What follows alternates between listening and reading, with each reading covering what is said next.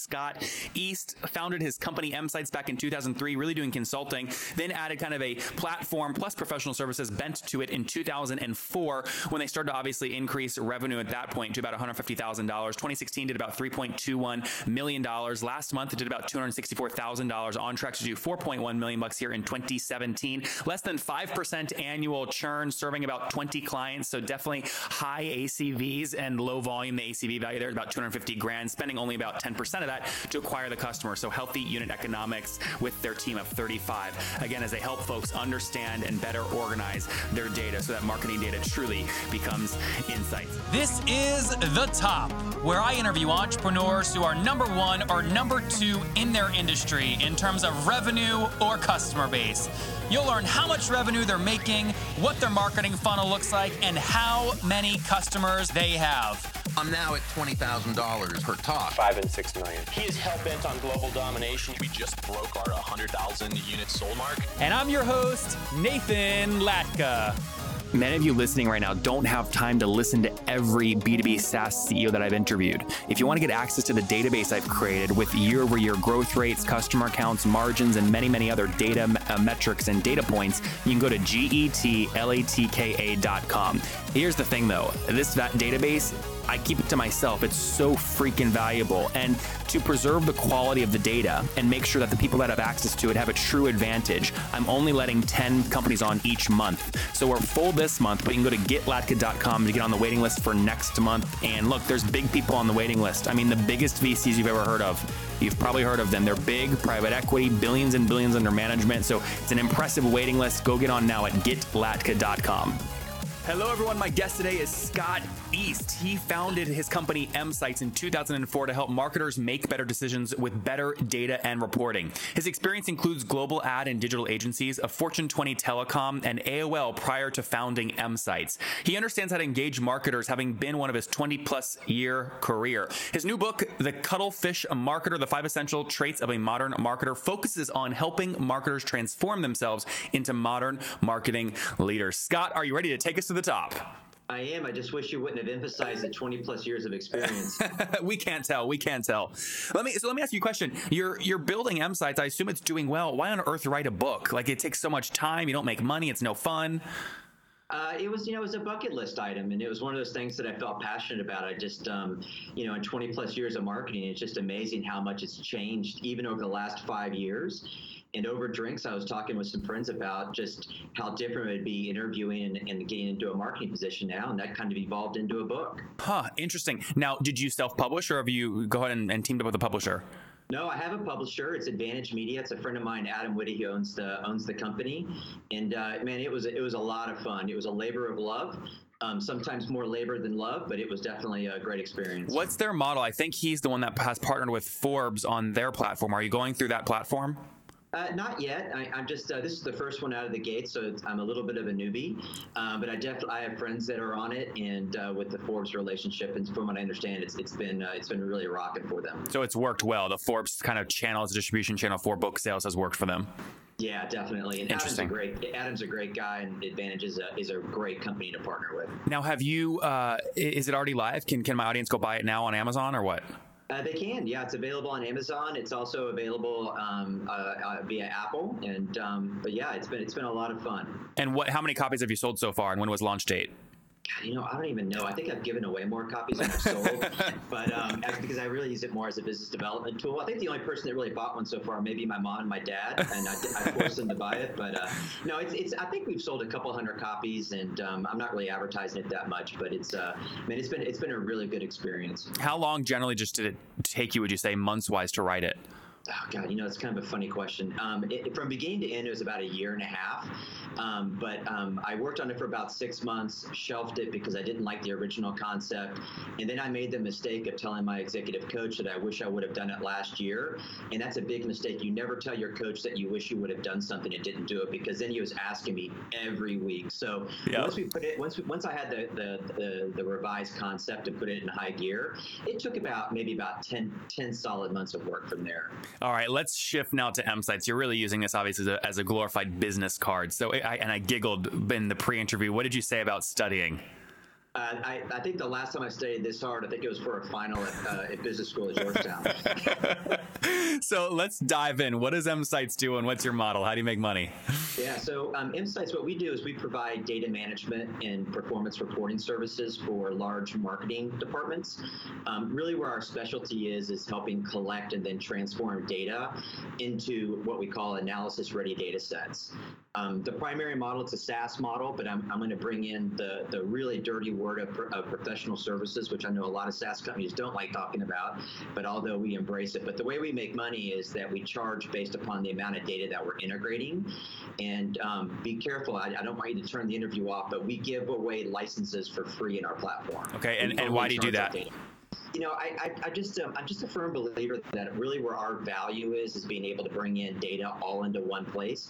And to me, the license model for that type of system just really doesn't make sense because it really hurts the value proposition. I want as many people as possible inside the enterprise using our reporting for decision making because it really drives better value for what they're paying us to do, and it also drives the interest in bringing in a lot more data, which is really how we make money. So are you? I mean, normalize that for me. Are you literally charging like 1/10 of a cent per API call? Like, how do you charge based off the data? It's literally based upon rows that we're bringing in. So we bring in rows via API, push to FTP, their FTP via email. And so all this data that we're bringing in, it's based upon the volume that we're integrating into the system. And is it literally like 10 cents a row? I mean, is there a number per row, or do you do like bulk deals or something like that? It's bulk deals. So it's based upon a volume over the course of a year. And then what we do is we have that volume then relates to an annual platform license that we then invoice equally each month. Okay, now I want to get an understanding of kind of how balanced you are in terms of true SaaS versus professional services. So last year, 2016, what % of your revenue was true monthly recurring on a cash basis versus professional service one-time stuff? Okay, so that's an interesting, the way that you use one time is an interesting classification because for RPS, it's actually all recurring. What does PS mean? Professional services. Okay. So for our RPS, it's actually all recurring. So imagine like a large enterprise, what they're doing is they're buying the race car, they're buying the driver, and they're buying the pit crew. Okay. And then what we do is we take that as an annual fee and then break it down by month and have it and invoice it on a monthly basis. So we have recurring platform license, which is about 50% of our overall revenue. And then we also have recurring PS revenue, which is the balance of the 50%. So why do you call them separate things? Is it just because the margin on the professional service stuff is so much lower because it requires human touch? No, I think that one of the challenges is that if we sold everything together into one large number, it's very hard for large enterprise to be able to compare that against pure SaaS or pure software sales. And I think for me and my background and having worked for a large enterprise like GTE and AOL, for me it's extremely annoying then to have to spin up separate SOWs for professional services. So the way that I pitch it is that we have a platform, and then if you want to buy the pit crew and the driver, we can do that. We'll bundle it together into one SOW and then invoice it equally each month. Got it, guys. A SOW or SOW is statement of work. So, Scott, break this down for me. I mean, what's the average customer paying you per year? Our average revenue is about $250,000 per client, and that actually we have clients that are on the lower scale paying $30,000 a year, and we have clients that are paying us over $1 million a year. So there's a pretty big range, but I think kind of the key net takeaway is that our deals are at least $250,000 to $500,000 a year. And what's your team size look like? And then my follow-up question to that is how many of them are inside sales or sales focused? Yeah, so we've got 35 people. About a third is in development, a third is in biz dev and ops, and then a third is what we call client engagement, which is account management. So we and sales, or is that BD? BD. So in sales, there's really only 2 people that do BD, and a lot of that's my role. And I could talk a whole session just specifically on that one alone. I'll ask one question on that. What's the weirdest thing you've ever done to acquire a customer? There was one. Be careful. No, there's to acquire a customer. There was one opportunity that we had where a client sent us over some sample data, and it was a large cable company, and they said that they wanted to run the stats on selling movies. And so I took the data, just forwarded it directly over to a client engagement person, and said, "Hey, can you analyze this data and let me know what it looks like and how it's structured?" She called me back. She said, "Did you look at the data?" And I said, "No, I did not." So she sent it back to me, and basically what they were wanting us to do was analyze all the stats so they could use the stats that didn't do direct marketing. But when you look at the movie content, most of it was adult film information. Do you think they knew that when they sent it over, or was it an accident? No, they knew exactly what it was. But what was interesting is they wanted to use it to be able to drive direct mail. So not that I was trying to get on some kind of, high horse or anything like that. But what I told them was I was like, man, I've had a lot of things show up in our platform, like under titles and stuff, but I don't know about that. So what we did is we integrated the data, and then we did a translation key on the back end so that they could see, we didn't send it back to them, so they could take the structured data into their side and then use the translation key to see exactly what movie titles that it was about. But that was about an hour and a half conversation among the founders on whether or not we were going to take that engagement. So it's basically, you still acquired the customer, but you invented kind of a translation key to basically cover these adult movie titles in their data set. Yeah, that was pretty interesting. I think it actually brought a bigger question about the types of clients that we were going to have. And they were an existing client, but it was a pretty good incremental for us at a pretty pivotal time back in 2008, 2009 when we were teetering. Yep. And so that's why we took it. So How much were you teetering? Like when you say teetering, you mean like your bank was almost nothing, or growth was flat, or what was teetering mean? No, I self-funded the company, and so for us, it was teetering in the respect that we needed more money to be able to fund future development. But being self-funded, we have to really manage a lot of our future growth and future hiring off of current receivables. Mm-hmm. So that made it real tricky. And self-funded has been great. It's a challenge. I always wish I was funded more around the 25th of the month when we're having a sweet payroll. But it's been a good experience. What year did you launch the company in? Officially, it was 2003. So I had a consulting engagement from Nextel when I left AOL, and that engagement was a huge failure because I couldn't get the numbers to work, and that evolved into the concept of M-Sites. And so then we reorganized the company from a consulting firm to M-Sites in 2004. But the official was June of 2003. And let's just do 2004 revenue, basically your first full year revenue. Do you remember what that was? Oh man, it was like maybe $250,000. No, not even that much. Maybe 150,000. Okay, and then I don't want to go every year, but let's fast forward to 2010. 2010, I actually don't remember it. I can tell you that back in 2013, we've had the last 4 years have been pretty interesting. We kind of went up, we went down, we went back up. So we've been hovering around anywhere between 3 to 3.5 the last couple of years, and this year we're projected to do anywhere between 4.1 and 4.5. And what did you do last year? Last year was 3.21, and that was I kind of jokingly called that the Dickens year. You have done your research, by the way. 3.21. That's good stuff. But that was the Dickens year, and the Dickens year means that it was the best of times and it was the worst of times. So we had a dip over the prior year. I'm not going to call it a pivot, but we had a dip.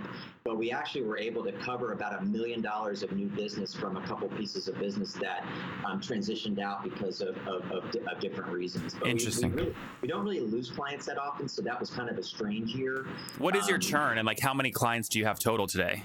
I mean, it's less than 20 clients. Okay. And a lot of times what we do is because we're a large enterprise, we may have pockets, but it ends up being less than 20. But on churn, we maybe lose a client a year, if that much. Okay, so less than 5% annually.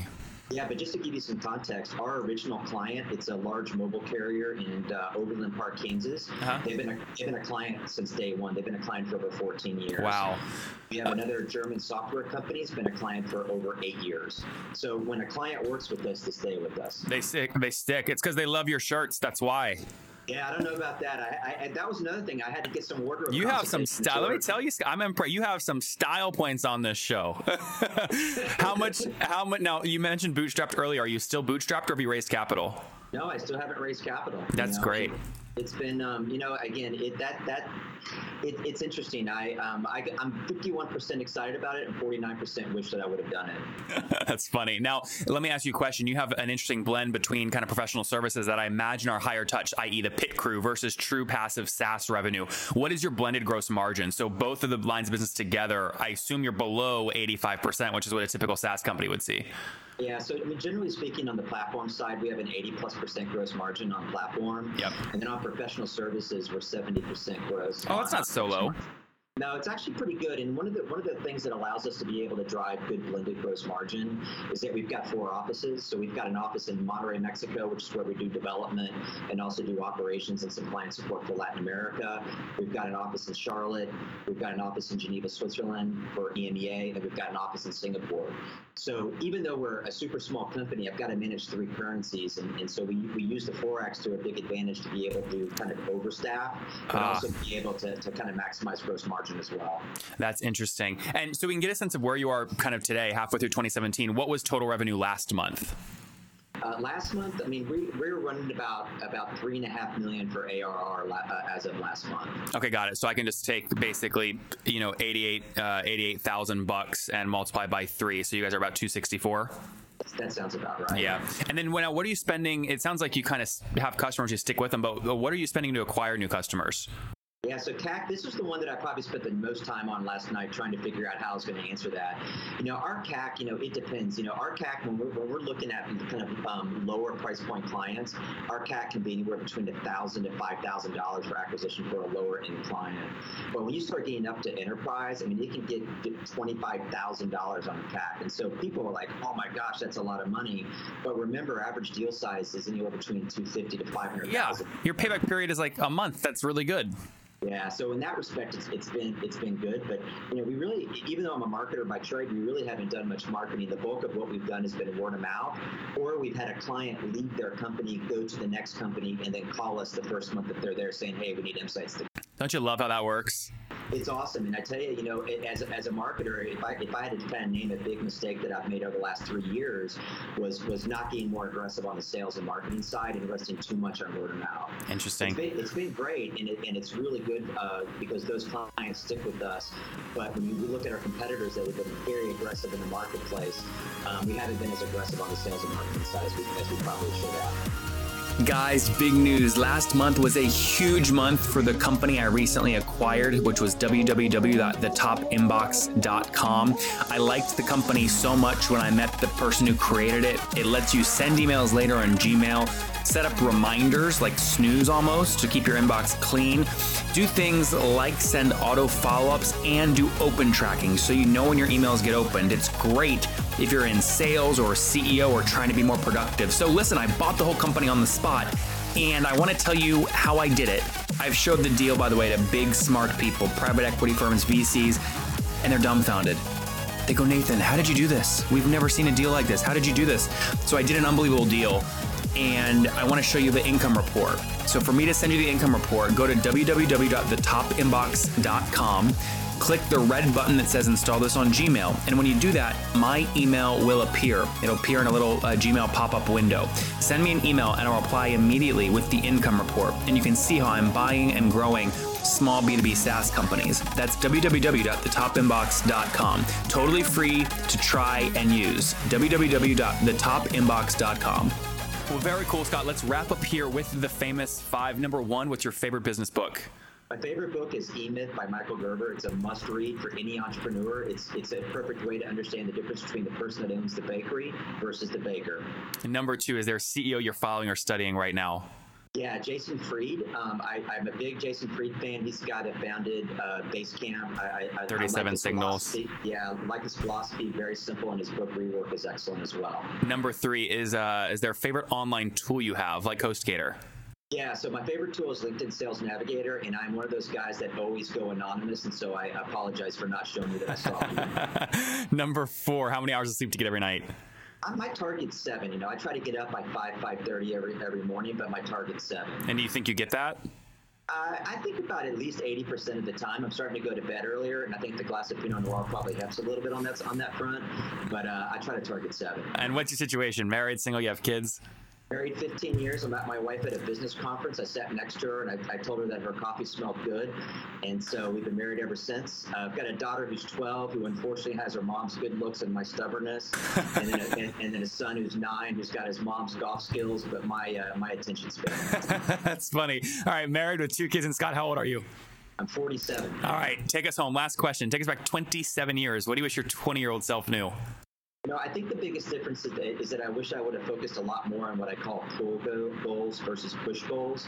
I think a pull goal is one of those things where you look a lot more in the future and then you pull yourself up rather than using push, which I think depends too much on your how energetic you are and focused you are. Interesting. I love that. So focus on pull goals instead of push goals, guys. From Scott East, founded his company M-Sites back in 2003, really doing consulting, then added kind of a platform plus professional services bent to it in 2004 when they started to obviously increase revenue at that point to about $150,000. 2016 did about $3.21 million. Last month it did about $264,000, on track to do $4.1 million here in 2017. Less than 5% annual churn, serving about 20 clients. So definitely high ACVs and low volume. The ACV value there is about 250 grand, spending only about 10% of that to acquire the customer. So healthy unit economics with their team of 35. Again, as they help folks understand and better organize their data so that marketing data truly becomes insights. Scott, thank you for taking us to the top. Great. Love your podcast. Thanks, Nathan.